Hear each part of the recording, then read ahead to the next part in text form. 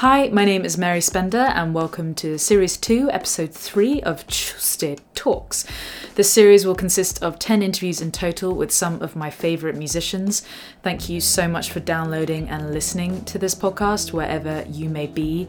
Remember, you can catch the full video interview on my YouTube channel too. This week I chat to Adam Neely just before he was headed off on tour to India with his band Sungazer.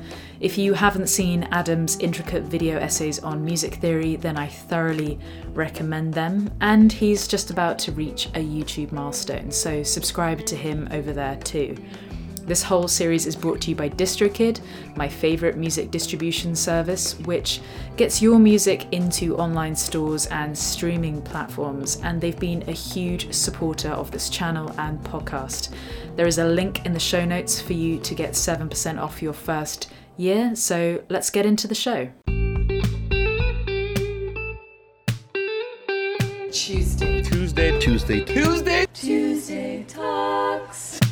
Tell me about India. What's happening? India is a large country in the middle of Asia. A good friend Shub is a guitar player, and he has a really amazing band. And he's bringing my band Sungazer to India as part of like this whole thing with a couple of jazz festivals. So we're doing the Jaipur Jazz Festival and something else. So we're there for like a week and a half, I guess. But wow. It's part of this whole Shubgazer thing, which is just like our excuse to call whatever we're doing the two names of the band Shubgazer. It's not funny, but we just call it Shubgazer. So you've already done so much performing already, just like in the last 6 months. You've just upped your game completely. Yeah, it's been a conscious effort to do that. Basically. I was getting tired of just making things just on YouTube because YouTube's great, YouTube's awesome, but I wasn't playing my music out. I felt like there was this kind of hole that I hadn't quite filled of like original music that I had been working on for a long time, but it just wasn't doing anything. And it was basically a conscious effort. Like I hit up Sean, our drummer for Sungazer, and said, hey man, if we started touring a lot more this year, would you have the time to do that? Since he is a touring drummer based in Europe, and the artist that he was working with, and he still is working with, was touring quite heavily. So I didn't know if he would have the time to do Sungazer. It's been kind of awesome to just start up and do this. It's like a whole learning experience. It's something new entirely. I'm very excited for it. And is that how your 2020 is just going to look? Just like touring literally over the world? Right now it is, yeah. It's not just Sungazer. I'm still doing like talking things. Like I'm going to colleges. I'm talking at South by Southwest. Yay, again. Cool. That's going to be cool. It's going to be like an AI. I'm going to be talking about AI music, which is very exciting. What are you going to be saying at South by Southwest? I'm going to be talking about, the name of the talk is The Aesthetics of Future Music. So a lot of the time when, you have tech enthusiasts talking about AI, they talk about like, oh, AI is going to be able to create new music. It's going to be able to, be an assistant for composers and songwriters, or can just generate music from the blue. But nobody has ever talked about or even thought about what the music's going to sound like, because nobody thinks to do that. Like, what is the music going to sound like? Is it going to be syncopated? Is it going to be, like, what are the textures? What are the sounds of AI music? So I've been talking with a bunch of people. I've been working a little bit with an AI collective, or like some people who work with generating machine-learned music and just trying to figure out like what it's going to sound like, basically. And it's something that I'm really interested in. I don't know, like the future is unknown. I want to figure out what it's going to sound like, how people are going to work with it, and just 10 years from now, the pitch is like, what is Gen Z going to be listening to 10 years from now? Is it a curveball to sort of suggest like, if lo-fi music and the craze that's going on there with people taking samples off Splice or, making their own or whatever, just some of that relatively, I don't want to annoy people by saying this, but relatively like simplistic, minimalist music. There we go. Like it can definitely surely be created by a computer. Yeah, it definitely can be. But the problem is that it doesn't sound, that's something that sounds like music being made now. But how is the music going to develop? Is it going to develop? If AI is just put in control of everything, does it just stay as this recurrent loop of just the same thing over and over and over again? Because that's what people say about pop music today. It's the same thing. But it really isn't. Music sounds way different than it did 10 years ago. But if AI is put in control of things, is it just going to just be generating and iterating the same thing over and over and over again? Or will it create something else with human input? That's what I want to find out. But that's a good point, and I want to think about that, and I'm probably going to mention that in the talk now, of, just recombining elements like on Splice. That's something pretty easy to do, and an AI can do that.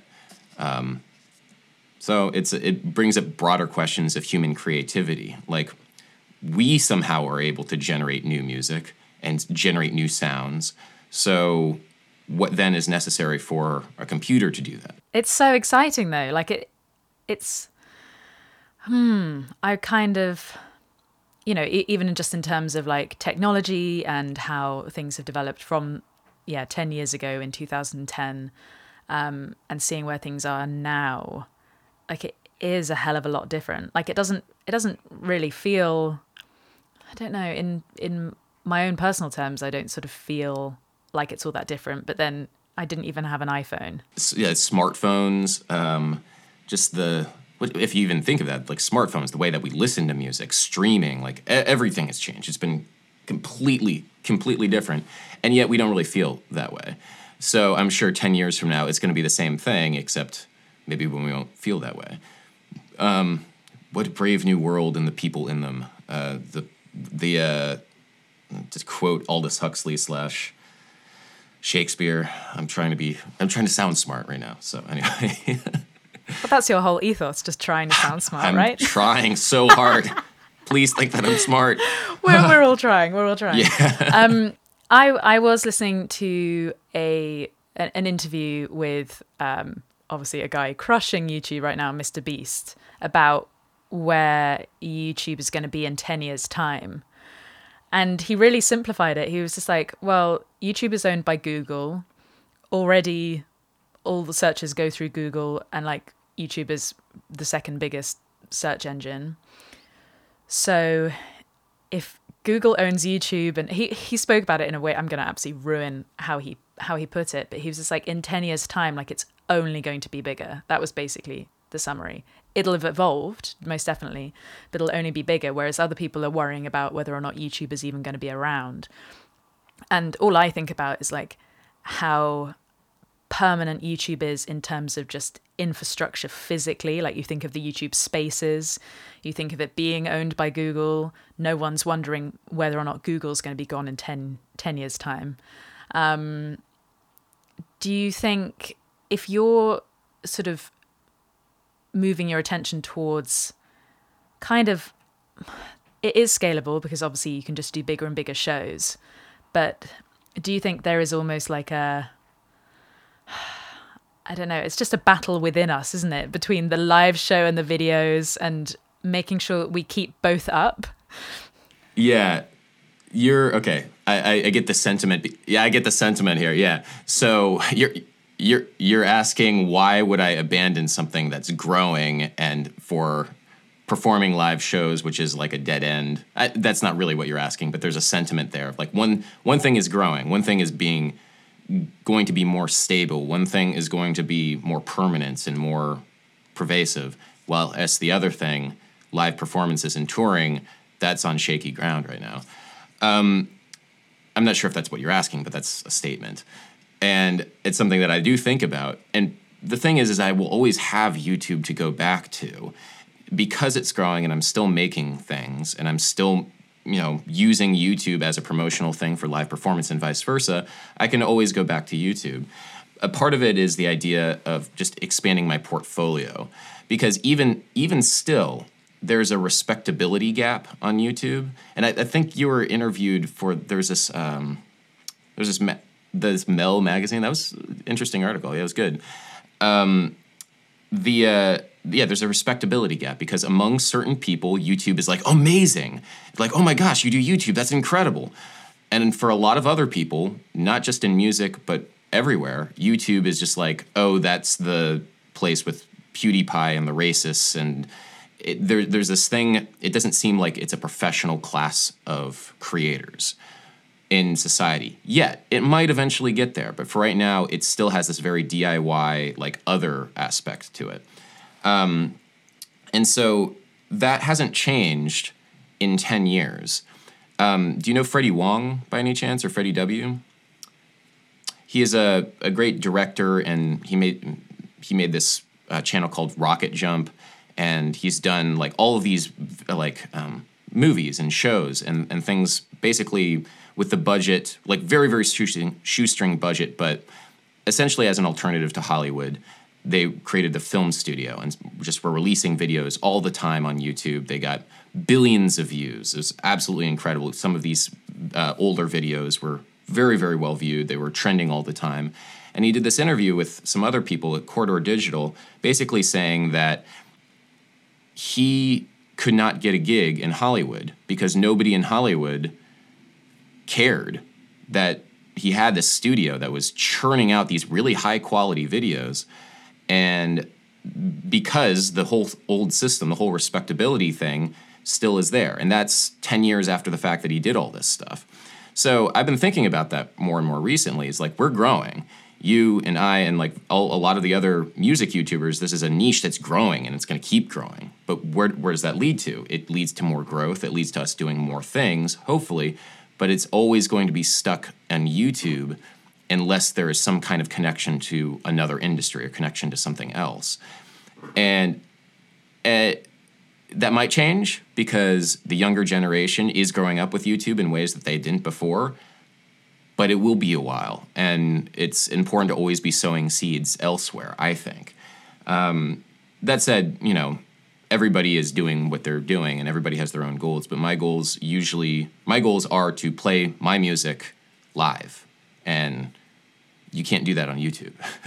You can play your music on YouTube, but you can't do it live. It's very interesting to figure out what you care about as well. What do you care about?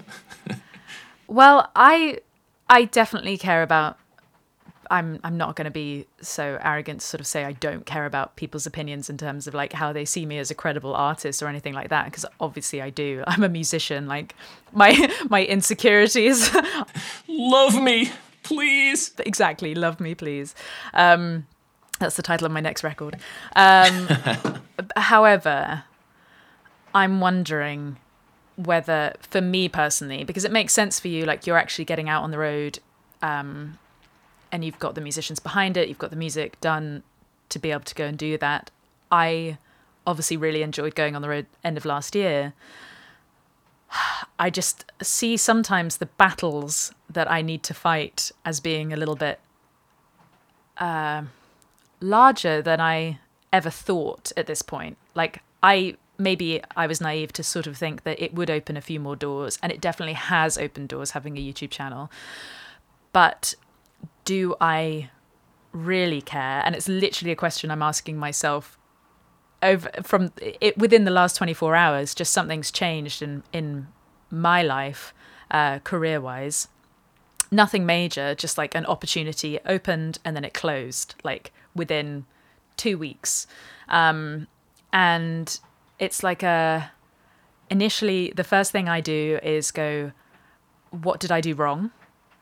How, and then I realize like it's people, it's things going on in other people's lives that I don't have control over and that I shouldn't have control over. Then it's also that there are some things that I can do myself, and I really respect you, made sure that you went and got the gigs yourself initially. And now it's sort of, now you've got help, but you went out and you fought for it. And I've done that a tinsy-wincy bit with support shows, but I probably need to do it on a grander scale if I'm really going to pursue it. But it's really figuring out, where does your energy lie right now? And my energy does not lie there just yet. But it doesn't mean I'm going to just cower down and just go, right, okay, live shows are not a thing for me. They're not a thing for me for the next 6 months. But that's okay, because even if I was booking a tour now, I wouldn't be booking until, I would be booking for September right now. So can I put a few pieces in place to make sure that I've got some gigs in September, not a whole major tour like I hoped? But yeah, it's just sort of figuring out, who do you really care about? Do you care about music industry professionals giving a shit about you? Excuse my language, but do you really care?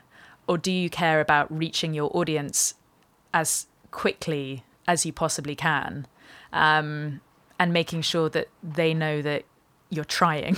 I guess that's the sort of battle I'm in right now, because I'm just like, I want people to know that I really, really want to go on the road, and I want to tell people that, but it is not as easy as doing it all yourself, like making a YouTube channel.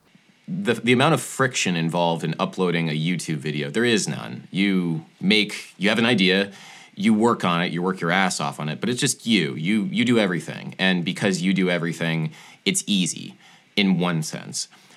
To book a tour or to go to some place, it's not just like, oh, I'm just going to write an email and they'll say yes and then I'll go there.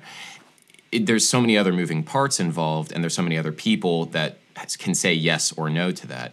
And so it feels really disheartening sometimes when people say, like, please come to Brazil. Like, dear Lord, would I love to go to Brazil. But it's just not, there's not the infrastructure. It's too difficult, basically. At this stage of the game for my career, for like a little, jazz fusion band to like fly to do a Brazilian tour.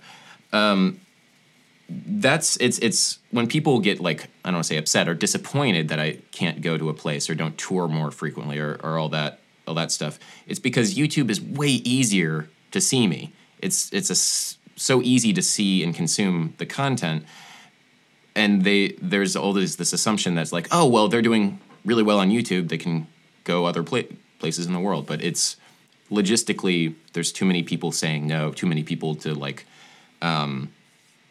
appease, basically, with the touring. And like you said, it's an energy thing. Am I willing to put in this energy? I need yes and no. It is a lot more difficult than I assumed, actually. There's a lot more moving parts. The people who have been touring this whole time, I'm starting to see how they do it and realize, wow, you guys really, there's a whole system here. There's a whole industry around touring that I just had no idea about, because I was so in my like session musician world, my YouTube world, and now I'm in this other world. It's a learning thing, but it all depends on where you are in your career. And YouTube's awesome. Like, there's a reason why we do this. Yeah, I guess it's just the difference between permissionless and then permission. And I think maybe I'm just not that good at asking permission over things. And I'm trying to find hacks. I'm trying to think of ways to do everything. There's so many damn emails, so many email threads. So many emails. So much admin, so much operation behind everything.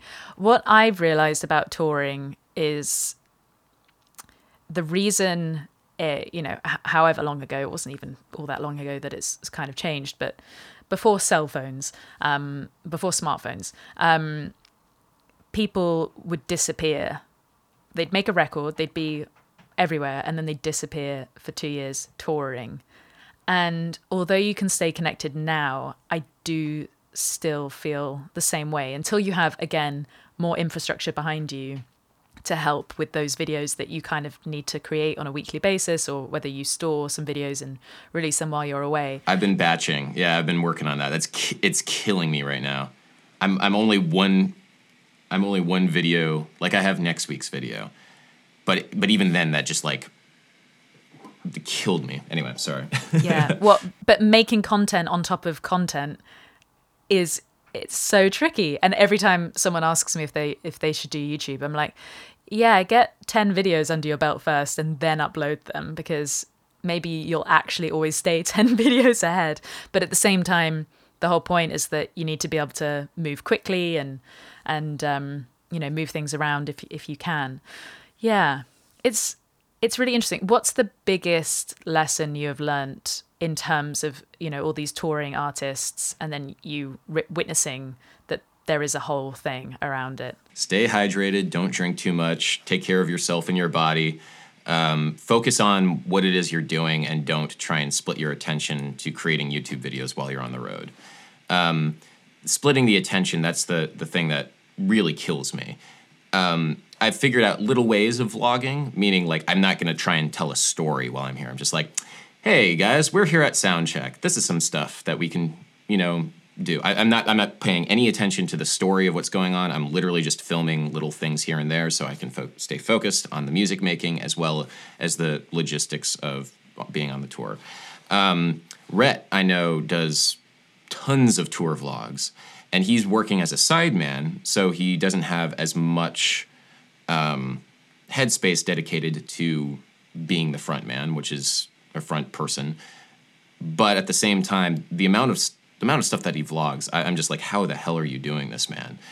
It's such a like you have to split yourself in two, because you are doing two jobs at the same time. And people think that when you're touring, you're just performing like that 1 hour slot. It's so much more than that. That 1 hour slot is your vacation from tour. And so everything else that goes around it, you have to really be in it, really be focused. So those are the things that I've learned. Take care of your body. Don't try and vlog too much. Otherwise, you'll just get burnt out. Fortunately, I've only done like shorter runs, and if I was to do a much longer run, I would have to like really focus on all of that stuff. This fall we'll be doing longer, like 3 to 4 week things. So far, it's always been 2 weeks at the top. To make yourself have longevity in that industry and then be able to keep up YouTube at the same time, yeah, I think the shorter runs are the way, because you can sort of survive a few weeks here and there, but going away for 6 months or something, I can't imagine it. I think I'd die. Another thing is, it's just like it takes you out of your routine, and then you can come back into your routine when you're making YouTube videos.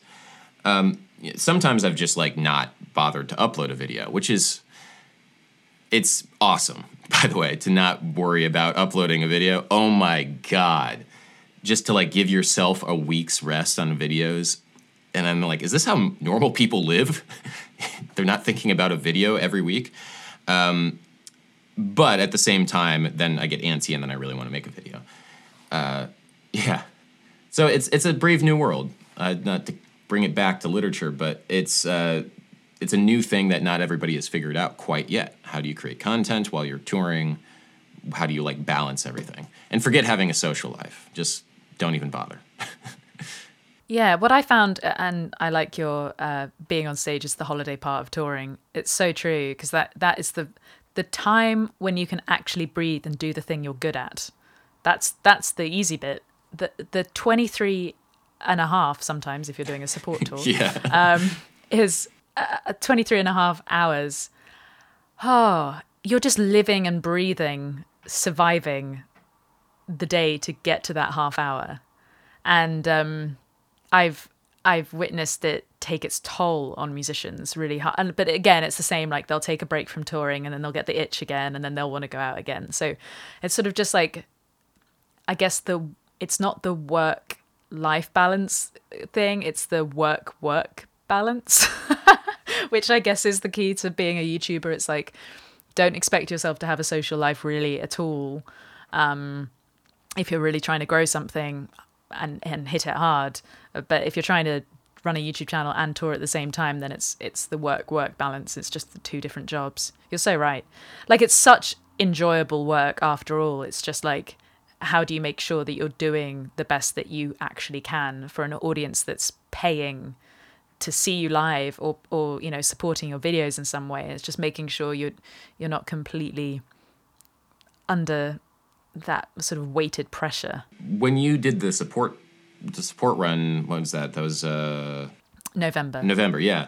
Were you able to vlog? Were you able to do YouTube stuff while you were on the road? Yes, and it's February and I haven't edited the videos. Yeah, now you just have all this footage and then you're like, what do I do with it? And you're just drowning in all this good stuff, maybe? Yeah, really good stuff. Like, I've gone through it. I think I had hoped for more videos to come out of it than I probably will be able to manage, but I loved your, you know, full half-hour tour documentary. I'm not going to do that one again. Well, the thing I kind of want to do is kind of do something a bit similar, but I, for my Patreon supporters, every day did like a little summary when I was back in the van every morning. Luckily, if I hadn't had Rob driving me, I would have definitely not been able to do this, but I just wrote a little short journal entry. We'll make it sound hip. Journal entry. And I'm now realizing, like, oh, that's going to be really handy for me to remind myself of the best and the worst bits, because I was pretty honest in it. And I was like, okay, this morning I woke up with a migraine, and it was we actually had a morning off and I was ill. And then we had to be in the van, and then we got stopped at the border. So our day off then became like a full day of just awfulness and delays. And then we arrive late to sound check, like, and then you just have to jump on stage, and then you have to go to bed, or you have to get to your bed, then go to sleep, have the 4 or 5 hours, and then if you're lucky, and then get up and do it all again. But yet it was one of the hardest things I've done in the last few years. Definitely not one of the hardest things I've ever done, because I used to work normal jobs. But it was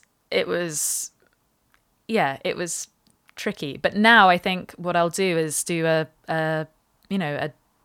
it's kind of like a daily, like a weekly vlog of that, and do the voiceover and read out my journal entry, and then just edit all the clips. And not worry too much about a story other than just saying exactly how it was each day. But that's the only way I think I can manage getting that video made, just to show that I did it as well. Because it was so enjoyable getting up on stage every night. Oh my God, yeah. How much are you thinking about story when you're shooting? That week, not at all. I'm actually trying to learn to tell the story later. Yeah, the thing I'm always afraid of is I feel like it's so much better and more authentic to be telling a story as you're doing it. Like, all right, now this is happening right now. Oh my God, I wonder if we can do it. And I always feel like it's harder to tell the story afterwards, although it's in some way easier. It just doesn't feel as like authentic, getting that authentic YouTube experience. And so I'm trying to learn how to do it less in the moment, because I always turn on my like in studio explainer voice, and it never feels right. I have learned a lot from you about like just how like, hey, we're here. This is what's going on. I hope this is happening. Like just talking to the camera like that. And the in studio explainer voice is great for when I'm in the studio, but like actually in the moment, I was like, I'm too self-conscious about everything. And you can't afford to be that when you're thinking about, okay, I got to remember on this song to play this thing differently, and just like stay focused on the music that I'm trying to make, rather than stay focused on the story of the YouTube video, of the vlog that might get released or might not get released. Yeah, your music is somewhat intense to be able to perform live every night, and you really have to be in it. Whereas luckily for my little rocky songs, I can just kind of forget everything. I don't have to worry about where I am or what I'm doing, especially being solo. I can hide behind my instruments and the flash, though. If that makes any sense. I can hide behind, like, I can move my fingers, that's great, but like I'm not as exposed as you're singing solo on stage. And I feel like it's a very different thing, but it's less exposed, my thing. Really? I'd say your thing is way more exposed. Oh my gosh. If I just play, there's like lots of musicians playing notes and people are like, oh my gosh, that's great. But it's like it's not my person exposed as opposed to a singer singing songs with lyrics and alone on a stage. Everybody is like glued to you rather glued to the spectacle of notes, I guess. I don't know. That's something that I think I've talked to some people about this, but instrumentalists can hide. We can definitely hide, and so it's less about, if I make a mistake, that sucks, but at the same time, there's going to be about 50 other notes that will come very soon after. Where I see if I make a mistake, and unless people really, really know the music back to front, I can either be like, yeah, I was changing it up because I'm solo on stage and I can do what I want and own it, or they wouldn't even notice because you just sort of adapt. And I think that is the key to all of this. It's like, have you done your homework when it comes to performing before you start YouTube? Because if you actually want to be a professional musician and use YouTube as a tool to drive that, drive an audience to your shows and stuff, if you haven't done the brutal hard work that is live performing before you then take a year or 2 or 3 to build the YouTube channel, you're going to be caught out, because then even more people are watching. I'm so glad that I got a lot of bad gigs out of my system. I'll still have bad gigs, obviously, but other things will happen. But thank God, at least people know I can also sing in tune. Sometimes sing in tune live and play guitar at the same time. Like, at least that is evident, because otherwise it would give me a lot of anxiety. Oh man, I'm not going to call out anybody specific. Do it. Let's cause YouTube drama. I actually forgot her name. So the Sungazer show all right, yeah, I guess we'll start some YouTube drama. The Sungazer show in LA. I'm not going to say the venue because then you can look it up. But we did a show in LA, and we were the late show, and there was an early show of a YouTuber who had gotten very, very famous by her YouTube videos, and they were like, I'll just say they were YouTube videos of just like her in her room singing songs, and they got millions and millions of views. And the show that she put on was this insane, ridiculous, over the top, like it was a small club, and there was like, they brought in a lighting rig and a monitor guy and like a drum riser, and this is like a 200 cap room, by the way, so it's very small. And they put in so much effort into all of the accoutrement of live performance, but it was honestly one of the most, I'll say it this way, it was not a very overwhelming performance. It was very much like live auto-tune, singing to track. It was a very, very monotone performance. And not to knock this person, because she's young and she's learning, and the way that she got famous was through YouTube and not through live performance. But there is something to be said about just standing there and playing music.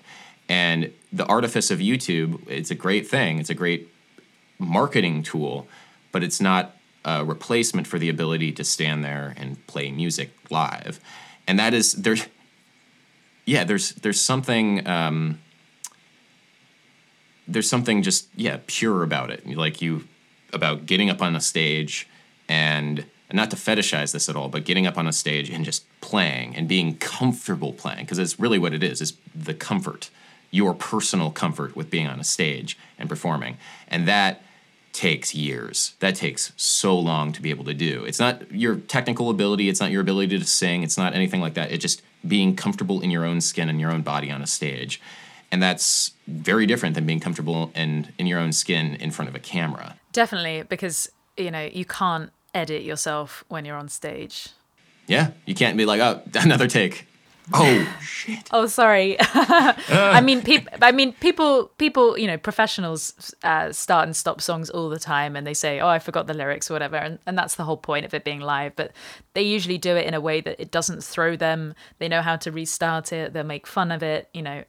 Everyone can forgive a mistake on stage. Actually, that's pretty much the only place you should be making mistakes. As I know, the sort of classical route is, make sure your practice is perfect, and then once you get up on stage, that's the whole point of it being live. But I just think it's really interesting in terms of feeling comfortable in your own skin. It comes from, it translates to everything. It's not just about being on stage, but it's just about walking into a room and talking to people. The only way you are going to be the calmest person and the most sort of enjoyable to talk to as you walk into a room full of strangers, or whether you're networking or whatever, it's just like do you have, I don't know how to phrase this properly, but you kind of have to have the least to lose. So like, it's like in any negotiation, I always sort of see like live performance as a negotiation as well with the audience, because like I know I've done the hard work, so I can walk up on stage and I can perform. And so I don't want to make you feel nervous by talking to me, watching me perform. I'm not making sense with this. I'm thinking out loud. I think there's several ideas in there that I agree with, but I also don't quite know how to phrase them. Okay, so there's the idea that you want to be not nervous on stage so that the audience doesn't feel nervous. I fully agree with that, because man, do I feel nervous for performers. There's this empathy of the audience. The audience empathizes with the performer, because essentially what music performance is living vicariously through the person on the stage in one way or another. It's like listening to the music and dancing and moving your body, but there's also this element of like, wow, that person's cool. I wish I could feel that experience. And so as a performer, your job is to kind of give people that experience of being that cool, being that self-assured, being that vulnerable, being that human. There's definitely this empathy thing. It's like a ritualized empathy of the audience and the performer, and then we're trying to come together that way. But then the idea of negotiation, I also feel like I agree with that. Or maybe it's not even negotiation, but the audience is judging. Like there's this, like, before the rapport is established, there's like, all right, what's about to happen? Like the audience is not on your side by default. You have to bring them on your side. Even if they came to see you perform, they're not really on your side. There are two sides to this engagement. There's your side and their side, and you might want the same thing. You might want to come together, but at the same time, they are not with you, which creates this barrier. There's like almost this, I don't want to say antagonism, but it's not the same thing. Nobody is on the same level. That's how we do this. That's how live performance works usually.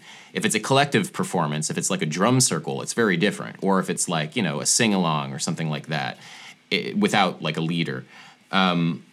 So there's a lot of like interesting dynamics between performer and audience that you just kind of have to navigate. And if you haven't been navigating this dynamic for a while, it can be incredibly terrifying. It's one of the most terrifying experiences. It's like, if for anybody who hasn't done it, it's like getting up in front of the class to do a class presentation in school, except that's your job and you have to do that every day. And the audience, the class will be like visibly angry if you don't do it well. So yeah, and they have something on the line. They've financially invested in the show. Thanks for you've turned that around in terms of actually helping me make some sense. But I guess I'm not sure if that was at all what you were talking about, but I wanted to talk about that. Was it. That was it. And I think it's the being in the best shape as well. How did you stay fit on tour to be in the best shape? Because I came back from my tour and I was sick as a dog, and I thought I was going into it in like relatively like healthy endeavors, and then I realized I was like, I cannot drink while I'm doing this. I can't eat badly, but all I had access to was beige food. Because like you're on the road and then you stop at a service station. There's not like Yeah, I mean, that's a great question. Water. I generally try and avoid eating until the venue. fasting. Yeah, I tried to do that. It didn't work all the time. Nuts, like simple protein. I'm not the best at this.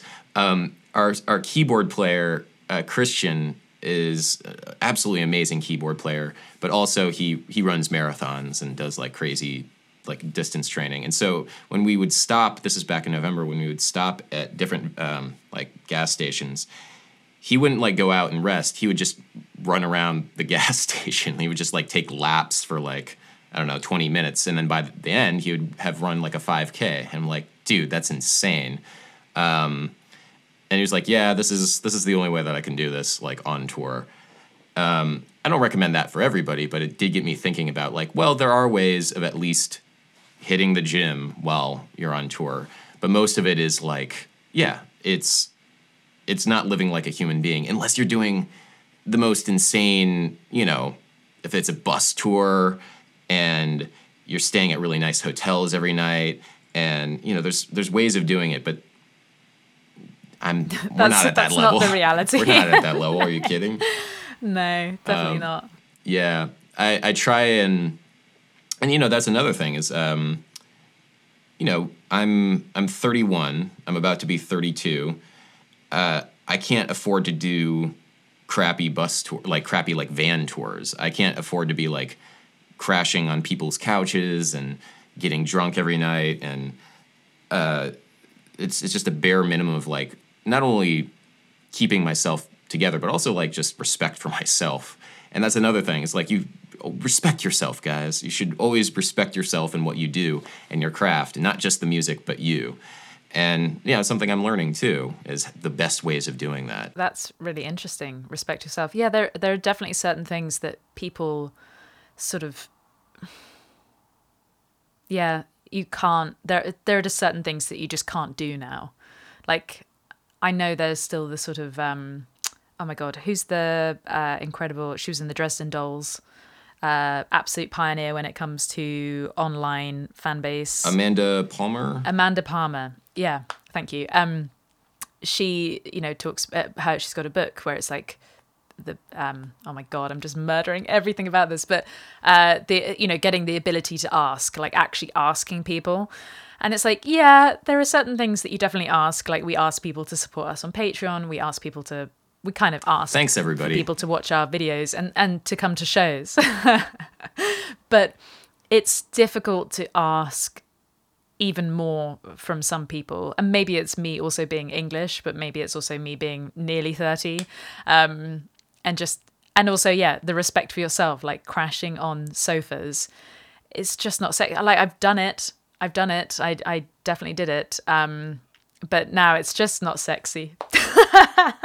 I mean, it is very unattractive, but it's not even like, I would gladly ask people, and people offer, yeah, hey, where are you staying? You can come crash at our place. Like people offer that, and it's awesome and it's great, but there's this sense of like not being grounded enough in like where I am. Like I need to have like my own space at the end of the day, even if it's just for an hour, even if it's just in a crappy, crummy hotel, which it is. But like that stuff is very important, and there is this ethos. Okay, so there's this one. There's a couple years ago, Pomplamoose. Do you know Pomplamoose, like Jack Hunt? Yeah, awesome band and great people. They released like I'm guessing it like a blog or something, a Medium post, where they just were going through all of the finances of how they toured. So basically, they toured like, I don't know, it was 3 weeks, and they ended up losing money, even though they were selling out all these venues. And one of the reasons why they lost money was they were paying their session musicians very well. They had a lighting rig. There was a whole whole show that they had developed around the stuff. And so when you like added up all the numbers, and they were very transparent. They were showing all of the numbers of how all this stuff added up. They were like, yeah, we didn't make any money. We actually lost a fair amount of money based on how we lived on this tour and what kind of tour it was and what the show was. And one of the interesting things I've always found about this article is that in the comments, people were angry. People were like viscerally angry about the fact that they lost money on this tour and the reasons why they lost money. Because they, like, one, were paying their session musicians. They're like, you don't need to pay the session musicians, or you don't need to pay them. Like, what's that about? And they were paying for hotels, and, like, not even nice hotels, and they were, like, sleeping two to a room. They're like, you could just crash at people's places. Like, why are you doing all this stuff? And the amount of anger surrounding musicians and touring musicians around quality of life things, basic quality of life, too. Remember, this is a job, and it's not something that's, like, vacation. Basic quality of life things were... people were just angry about. And I've always found that really interesting. It's feeling like musicians do not deserve to live basic lives without crashing on couches and, like, very basic quality of life things. That article always stuck with me, and the reactions to the article always stuck with me, because every other human being on the planet, you don't get angry if they live and sleep on a bed when they could be sleeping on the floor. But for whatever reason, touring musicians, you expect them to live on the floor of somebody's bedroom. And in your early 20s, sure. In college, sure. But I'm a grown-ass adult, so... Well, and yeah, we can't speak for everyone. I feel like our loyal supporters would be like, yeah, please have a hotel. Like, we see how hard you work. We know, even if it is a crummy hotel, like, have a bed rather than someone's couch. And especially when you're looking after musicians, if you're a session musicians can go on the road and still make a loss, and they don't have any of the equity behind it being their own show. So if you don't pay them well, it's just a night, it's something you just can't do to another human being, especially as being, like, the person whose name is on the ticket. That's different. If you make a loss, that's your responsibility, but you can't ask musicians who are helping you. It's like you wouldn't ask employees in a company to work for you for free unless they are doing an internship and there is some sort of, like, that sort of dynamic. But most musicians, the musicians that we want to be playing with, don't need to do that. They don't need to intern anymore. They can charge good money. It's very difficult to navigate all of this. But you're crushing it. Oh, thank you. Well, it seems like you're crushing it too. I mean, you crushing the YouTube game. I even told you in a text, and you were curious about, like, what it was. I see within a year or two you exceeding everybody else in our sphere, just based on how fast you're growing and also the widespread appeal of what it is that you do. You're crushing the YouTube game. So, well, that's very, very sweet of you to say. I'm not gonna rest on my laurels and just be like, cool, Adam Neely says I'm gonna. And also, everyone is growing so massively right now. It's so exciting. What I've definitely seen is how different the response is now to all of us that have kind of, like, I like to sort of think of us like all growing up together from, like, the first Gearhead University that Toman did, where you and I met, and we met so many other people through those sorts of events where we all grouped together and we get to spend a week together making videos and just hanging out. 2 years ago, right? God, only. A year and a half. Oh my gosh. I've only known you for a year and a half. I feel like I've... No. Yeah. May of 2018. That is not a very long time. Well, so I'm intrigued to see where this all goes, because it's just like we were all kind of the underdogs. Even if someone had a massive channel that was like at 500. I met Paul Davids at Montreux Jazz Festival, and that was 2018. And he was on 600K. So, like, his growth is just ridiculously good. But it's now making sure that we still show our audiences. It's literally still us. It's still us editing our videos, still filming them. Although the numbers are changing, the people haven't changed. But I've definitely noticed a shift in us being memed way more. I mean, you've always been memed because you're so memeable, but it's all super strange. It's super strange.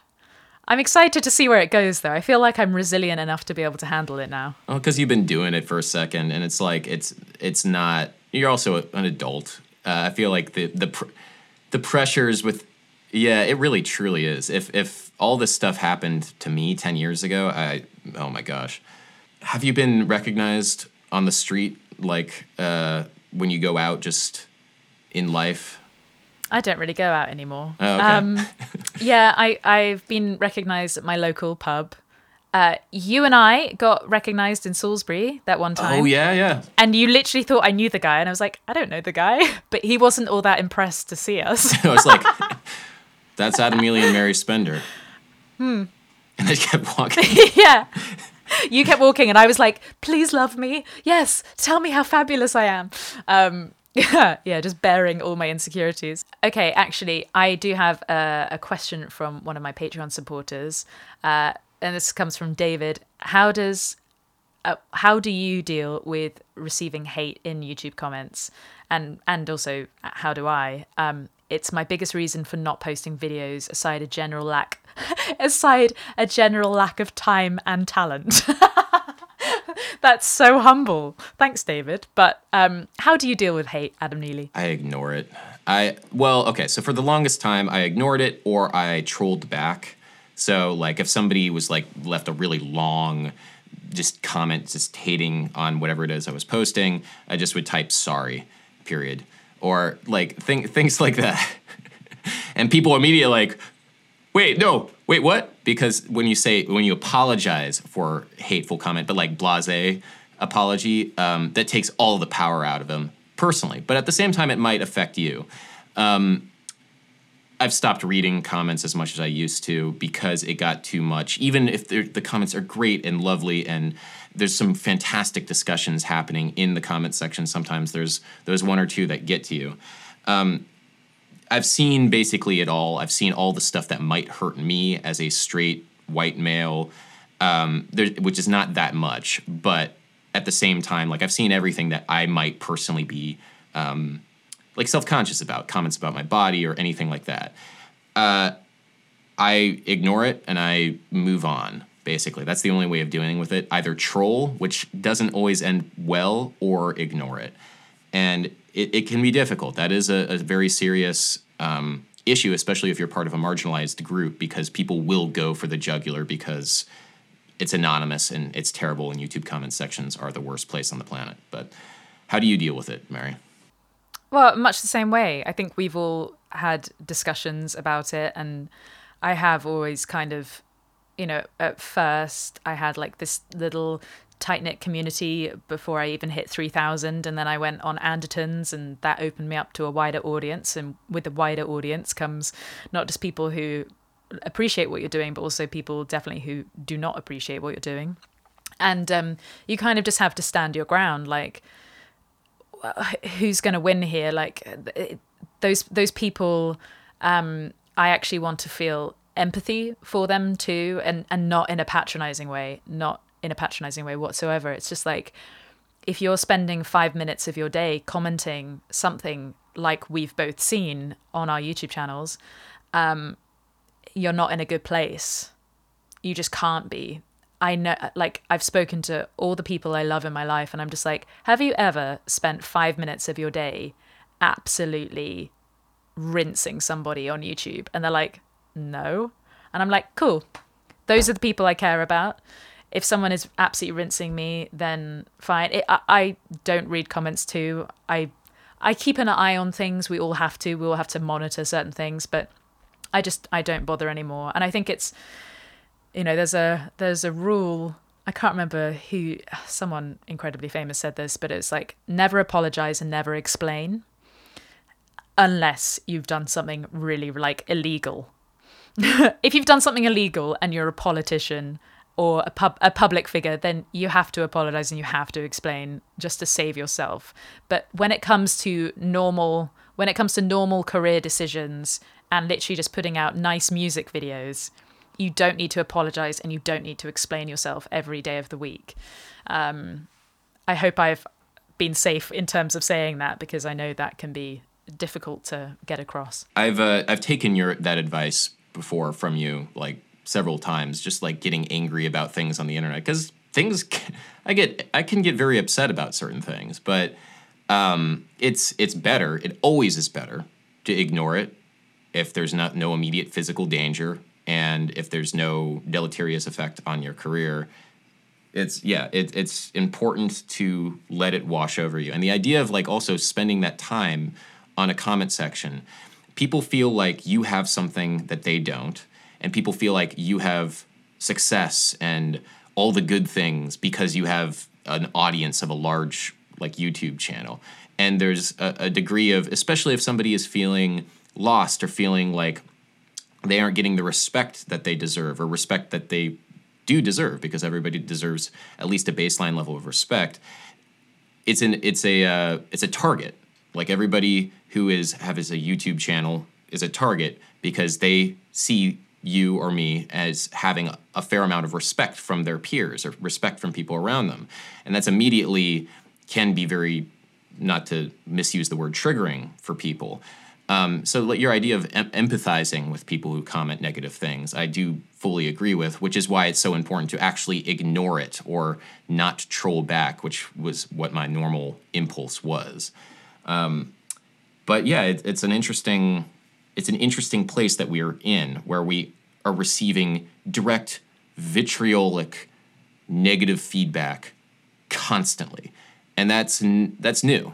Like, that's not something, maybe politicians deal with this, but that's like not what musicians have traditionally had to deal with. They might get a bad review, and then that might like stick with them for a long time. But that happens once. I don't know. Maybe it didn't. Every album cycle or something. Yeah. Not like once daily based on a video that you released. Like it's not once every minute. It's not immediate and pummeling. And so there's a skin, like a thick skin, you kind of have to develop, or just straight up ignore. And you kind of have to do both. But yeah, and when you do find both, and you learn to have both, it just suddenly it frees up a lot of your mental health energy to be able to keep on creating. Because we've all gone through it. We've all gone through those weak moments where you have checked your comments, and it can really destroy your self-esteem. And the whole point of being a musician is us standing up on stage crying like, please love me. Like, we all know that.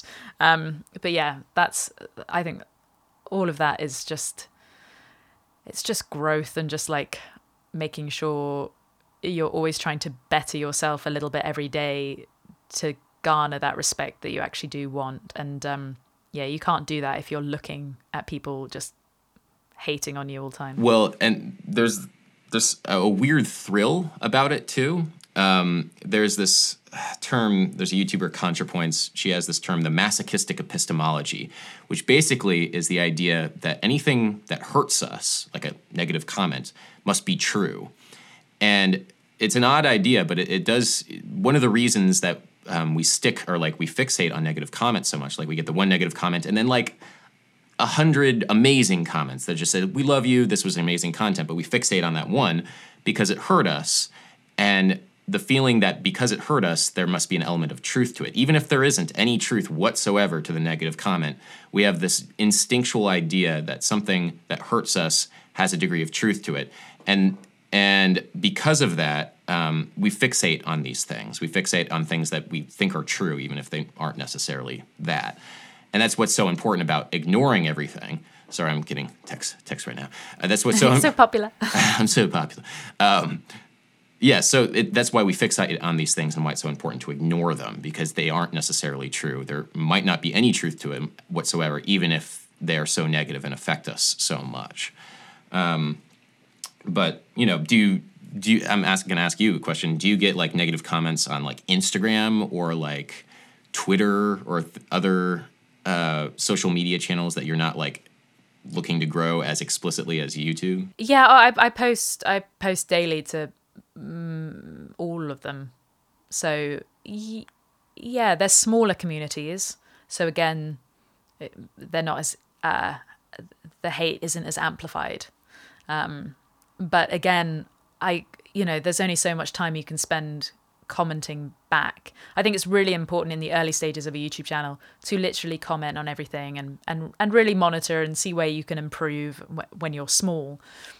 But it gets to a certain point where it's not worth your time to comment back to every single little comment when those people are also expecting you to deliver another video the next week, if not within a few days. But yeah, it's no, I don't interact really to any of it. Well, I've got a few more Patreon questions because they're interesting. Although Arthur asks, can you talk about how you two recorded together on different continents? Which we didn't actually do, although we're doing it right now. We didn't actually do because you recorded all the... Well, we're kind of recording right now. Oh yeah, hey. Because when you did bass for Lone Wolf, I was crashing with you in New York. There's also something about that, like, it's a lot easier if they're actually, it's easy to record remotely, and technically you didn't need to be there, but it was just nice to be like, hey, do you like this idea? Rather than having to go back and forth. So it was a lot easier to physically be in the same place. I know because recording interfaces are so inexpensive and it's so easy to record remotely, there is the temptation to always do that, but there's something about the creative process of being physically in the same room that I think is it's just a lot more productive. Yeah, I think even if you do, so I would trust you now because we've actually been in the same room together to record parts. Like, it's just how I did it with Rhett. Like, yeah, I'd get it now. The foundation has been set, but initially always try and be in the same room. Okay, so Ross asks, how do you go beyond your impressive depth of knowledge, theory, and technique to play with musicality and feel? And at what point did it go from conscious struggle to unconscious mastery? Oh, he's trying to flatter you. Why, thanks. The flattery is accepted and very much appreciated. There are two sides of it. There's the wonkish, book-smart brain, and then there's the intuitive, the intuitive side of, like, my musicianship, which is very much based on listening, feeling, all the good things that are associated with performing. You can't think your way into a good musical performance. There's something fundamentally embodied about performing, meaning, like, you have to practice. You have to get the music in your body. You have to learn how to move. You have to learn how to feel things away from all of the wonkish knowledge of scales, chords, theory, etc. And that's been always hard for me because the wonkish side of things, that intellectual side of things, quote unquote, has come the most naturally to me. And actually just performing and doing the stuff that actually really, truly matters always has felt difficult because I've always felt like a little bit not super comfortable in my own skin. Like when we're talking about performing, it's always felt like a little bit too, I don't know, like it's always felt too close to me. And if I could just retreat inside my head and just like think, oh, I like the C major scale, and that's not even that complicated. C7 sharp 11, the Lydian diminished on that. Well, versus the Lydian dominant. Technically, Lydian diminished. Okay, anyway. So it's been a struggle, and it's been something that I've been thinking about more recently. Embodying it, feeling things rather than thinking things. Intuition versus judgment, like all these kinds of things. And it's been almost a personality shift in me over the past couple of years to be able to do that. I'm not sure if that's the best answer, but there's definitely two sides of the whole thing. But thank you for the flattery, and I appreciate it. No, I also couldn't agree more. Okay, so Elia asks, there are lots of different ways to learn theory and understand it, but where she struggles is trying to apply it. She can't figure out how to practice the things she learns to the point that it actually sticks. So she's asking for tips and thoughts, like a quiz or something. A quiz. Well, the big thing with theory is that its most direct application in terms of scales and chords usually is in jazz music, because with jazz, you have to have some basic foundational knowledge of arpeggios and chords and structures in order for you to improvise. You don't technically need to know the structures of music to be able to perform it. And so the direct application of some of the more heady theoretical things that you're thinking about is sometimes hard to like actually apply. The big thing I think that everybody can do is ear training. So being able to listen to certain things and then identify intervals while you're listening to them. Like in this melody, the leap from this note to this note is a major third. In this melody, the leap from this note to this note is a major sixth or something like that. So to me, being able to ear train, listening to music, and then identifying elements within that music is the fastest and most direct way of applying theoretical knowledge to what you're actually performing and playing. And it's also super practical because to be able to identify those intervals in music, you can take that knowledge and then apply it to other kinds of music that you're making or listening to. And it's very exciting, too, once you start doing this. You can hear, like, oh, that's the one chord. Because that's the one chord that feels like it's home, I can hear the one chord in this song and I can hear that one chord in this other song, too. And it's a similar feeling when I hear that chord in both songs. Or that's the 5 chord in this song. And because it's the 5 chord, I can hear that. I can hear the relationships between these two chords. I can then expect this feeling of resolution from 5 to 1. So connecting your theoretical study to ear training, your ears, I think is the most important and most practical thing with any of this stuff. It's a hard thing, though, and a lot of people ask, like, how do you actually apply the theoretical knowledge? I think listening, learning to listen to things, and then like naming what it is that you are listening to, I think that's the most direct way of applying any kind of theoretical knowledge. Yeah, and you can start off so simple. I was with a friend and they were just playing guitar strings, just open guitar strings, and being like, what's this note? And I have not done that in a while, and I was kind of like, once you got the first one, then obviously you could just use relative pitch to figure it out. But even then, just getting my brain back in order, and I am trying to re-educate myself and kind of include it in my self-care, which is such an awful thing to say. I can't believe I even said that. But in the mornings, I know to avoid checking emails or doing any work, technical or creative, any work until I've done an hour's guitar practice and gone to the gym. And that's my new foundation of a day, because I'm like, even if that's all I do in a day, that's still like a good day.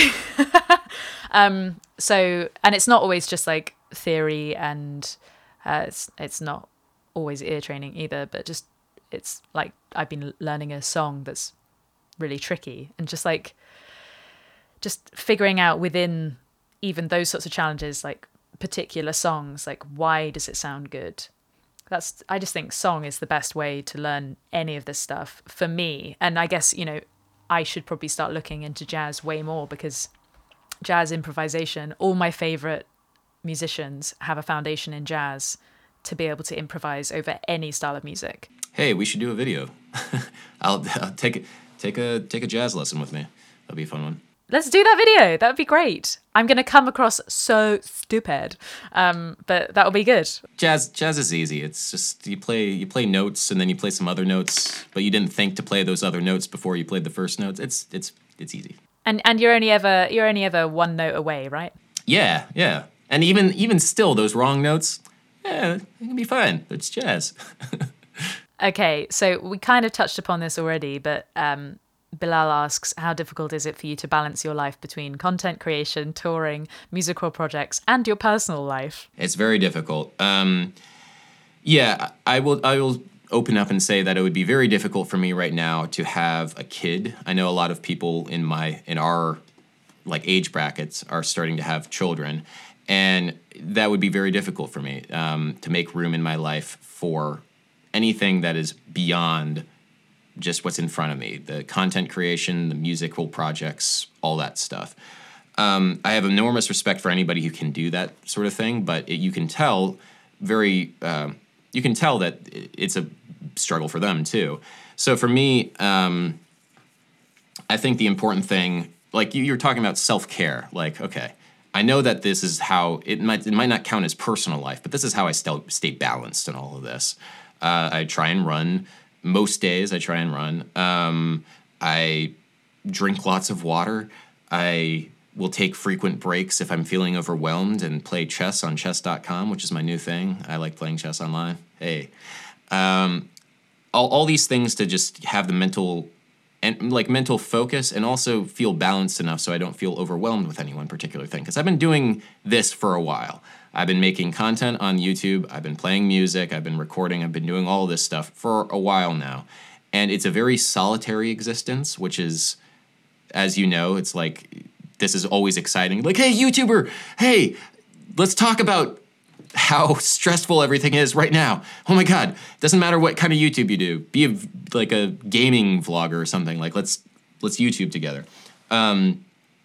So that's like, it's a balance, and it's always remembering to respect myself, not at the expense of anything that I'm doing or trying to create. I think that's the big takeaway from YouTube and this life that I'm living right now. Do you want to know what I've done to try and balance myself? And I think this is the first time I'm admitting to it, but I've been doing it for a few weeks, and because I'm at home at the moment, and other than a few bits and bobs here and there, like of traveling, I'm probably going to be here quite a lot for the next few months. And so getting into a routine has been really luxurious and really enjoyable.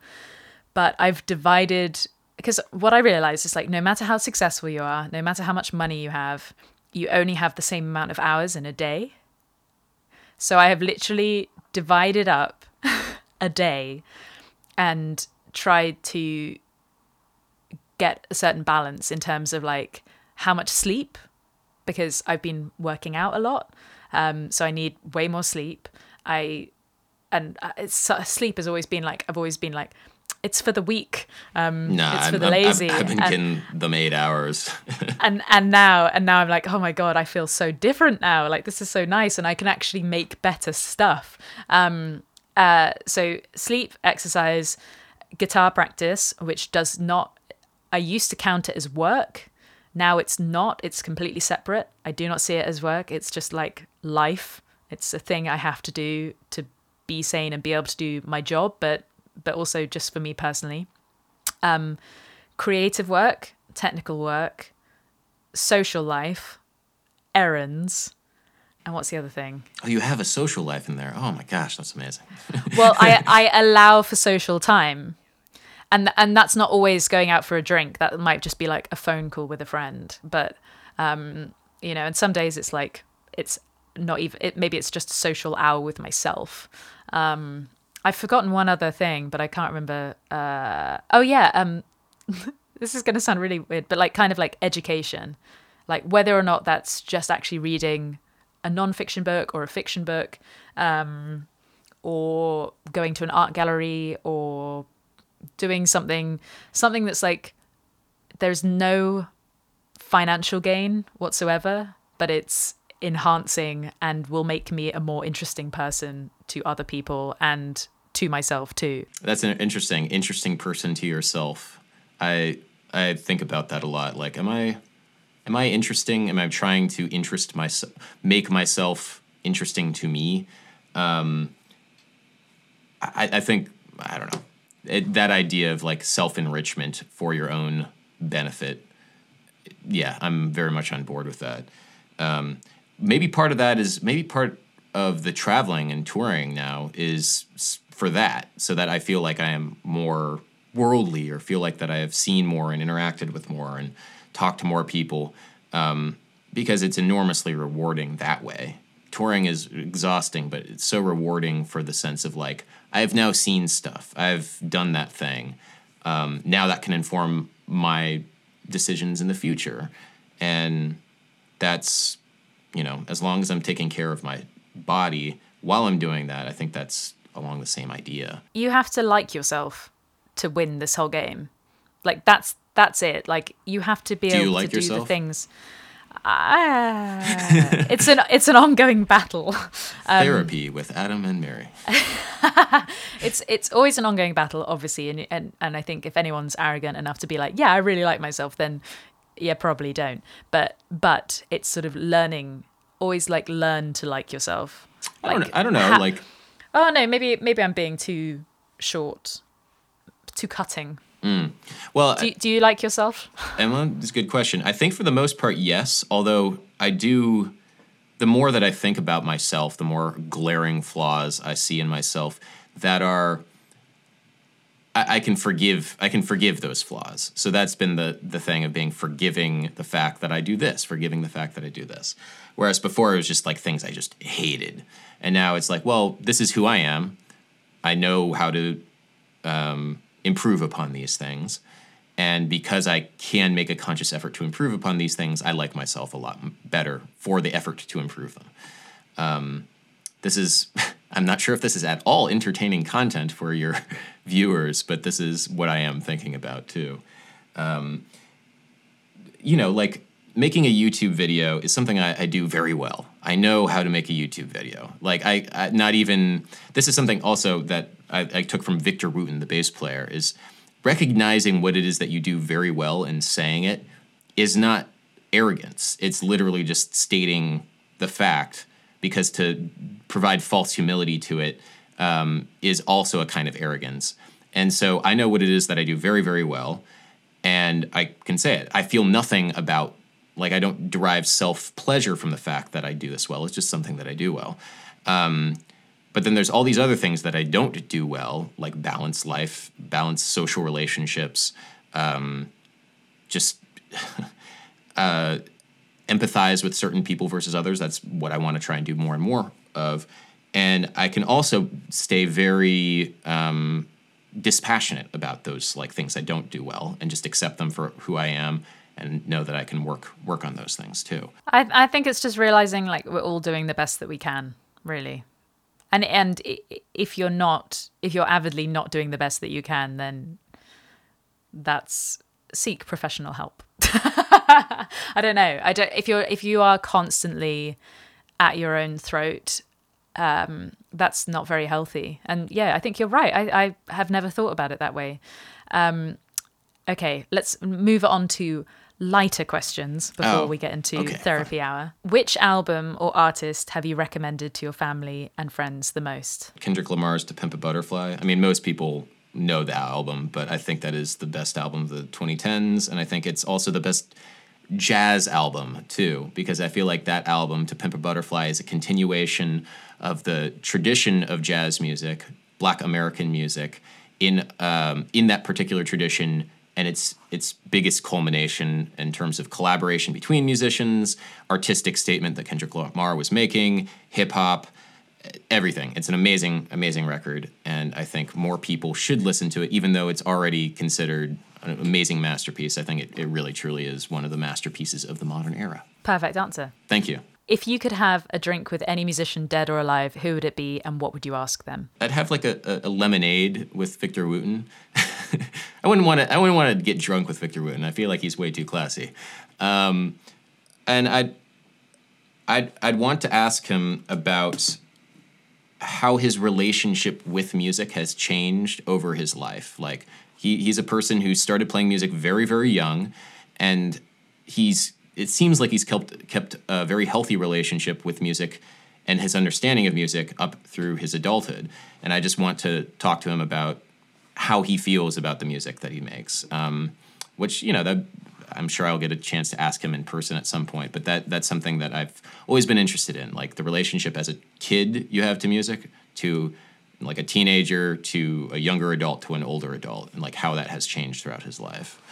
That's probably how. Yeah. I mean, that could literally happen.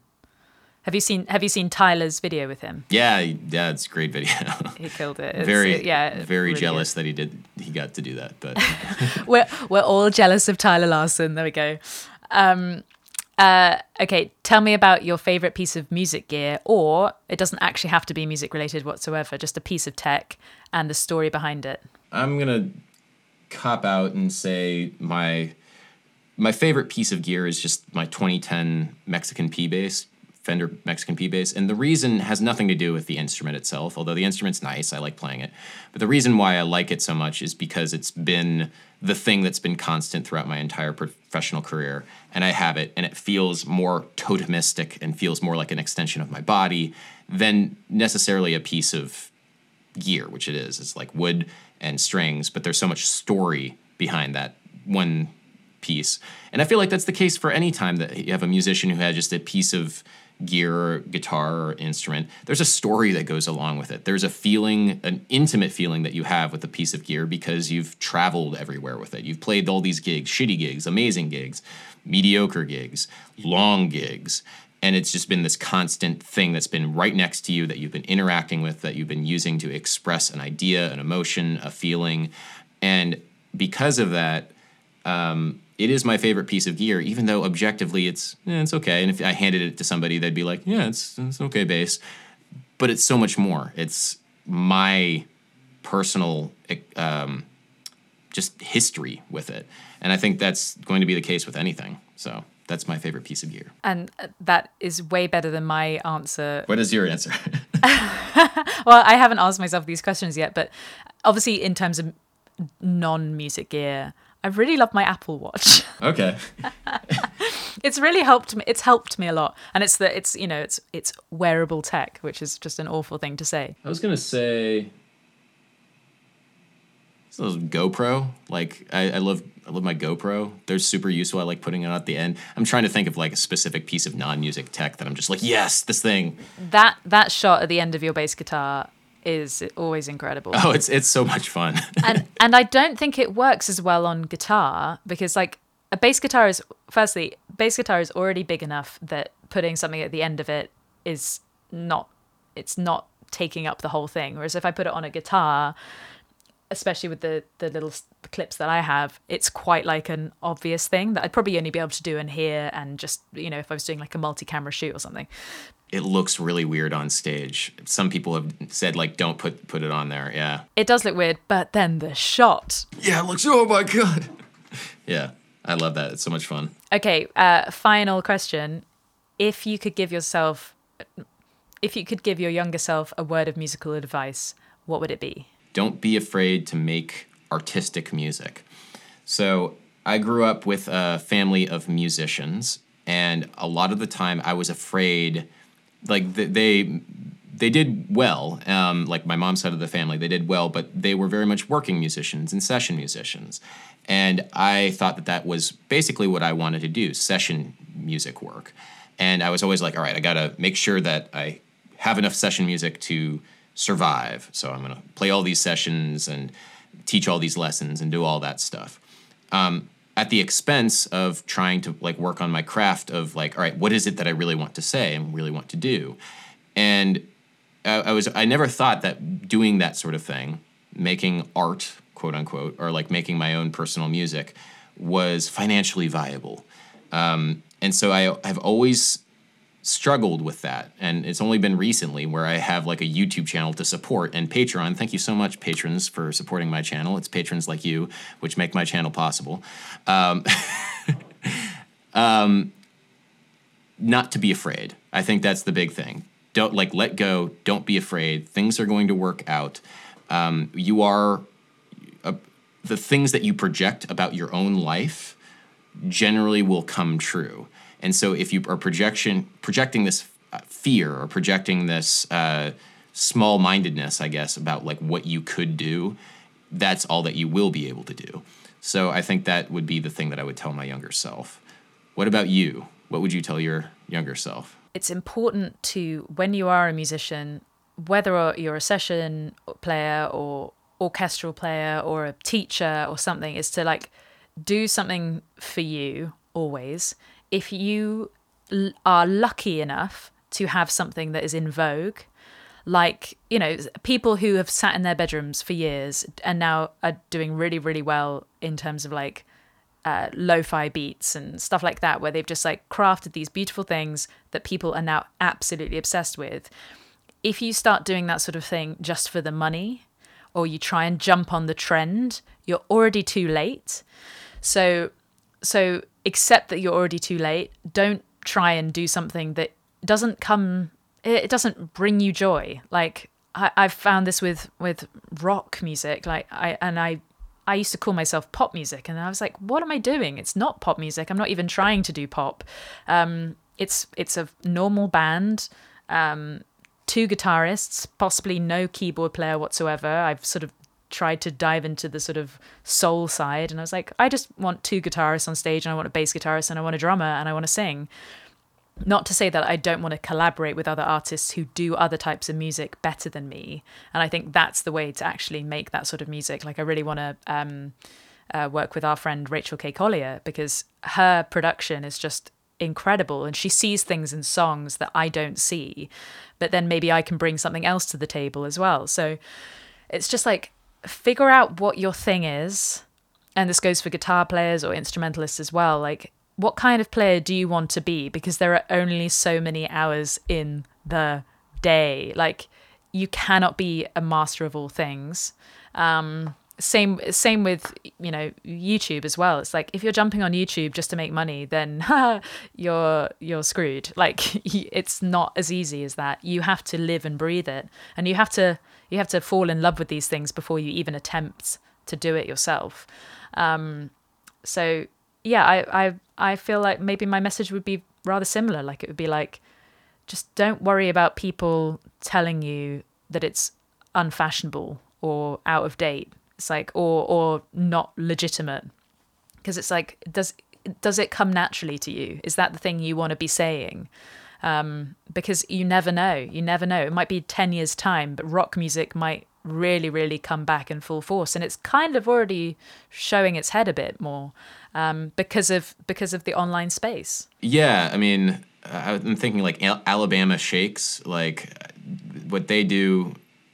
That, you know, music, I guess, is from the 1970s, but like it was huge. It also feels like hugely current. There's a teacher of mine who said that what is original, what you find. So in order to be original, quote unquote, whatever that means, you have to go with the thing that's the most staggeringly obvious to you, and that can be like, well, this is the thing that I do. I know it's dumb, like nobody's going to want to do it, like nobody's going to want to listen to it.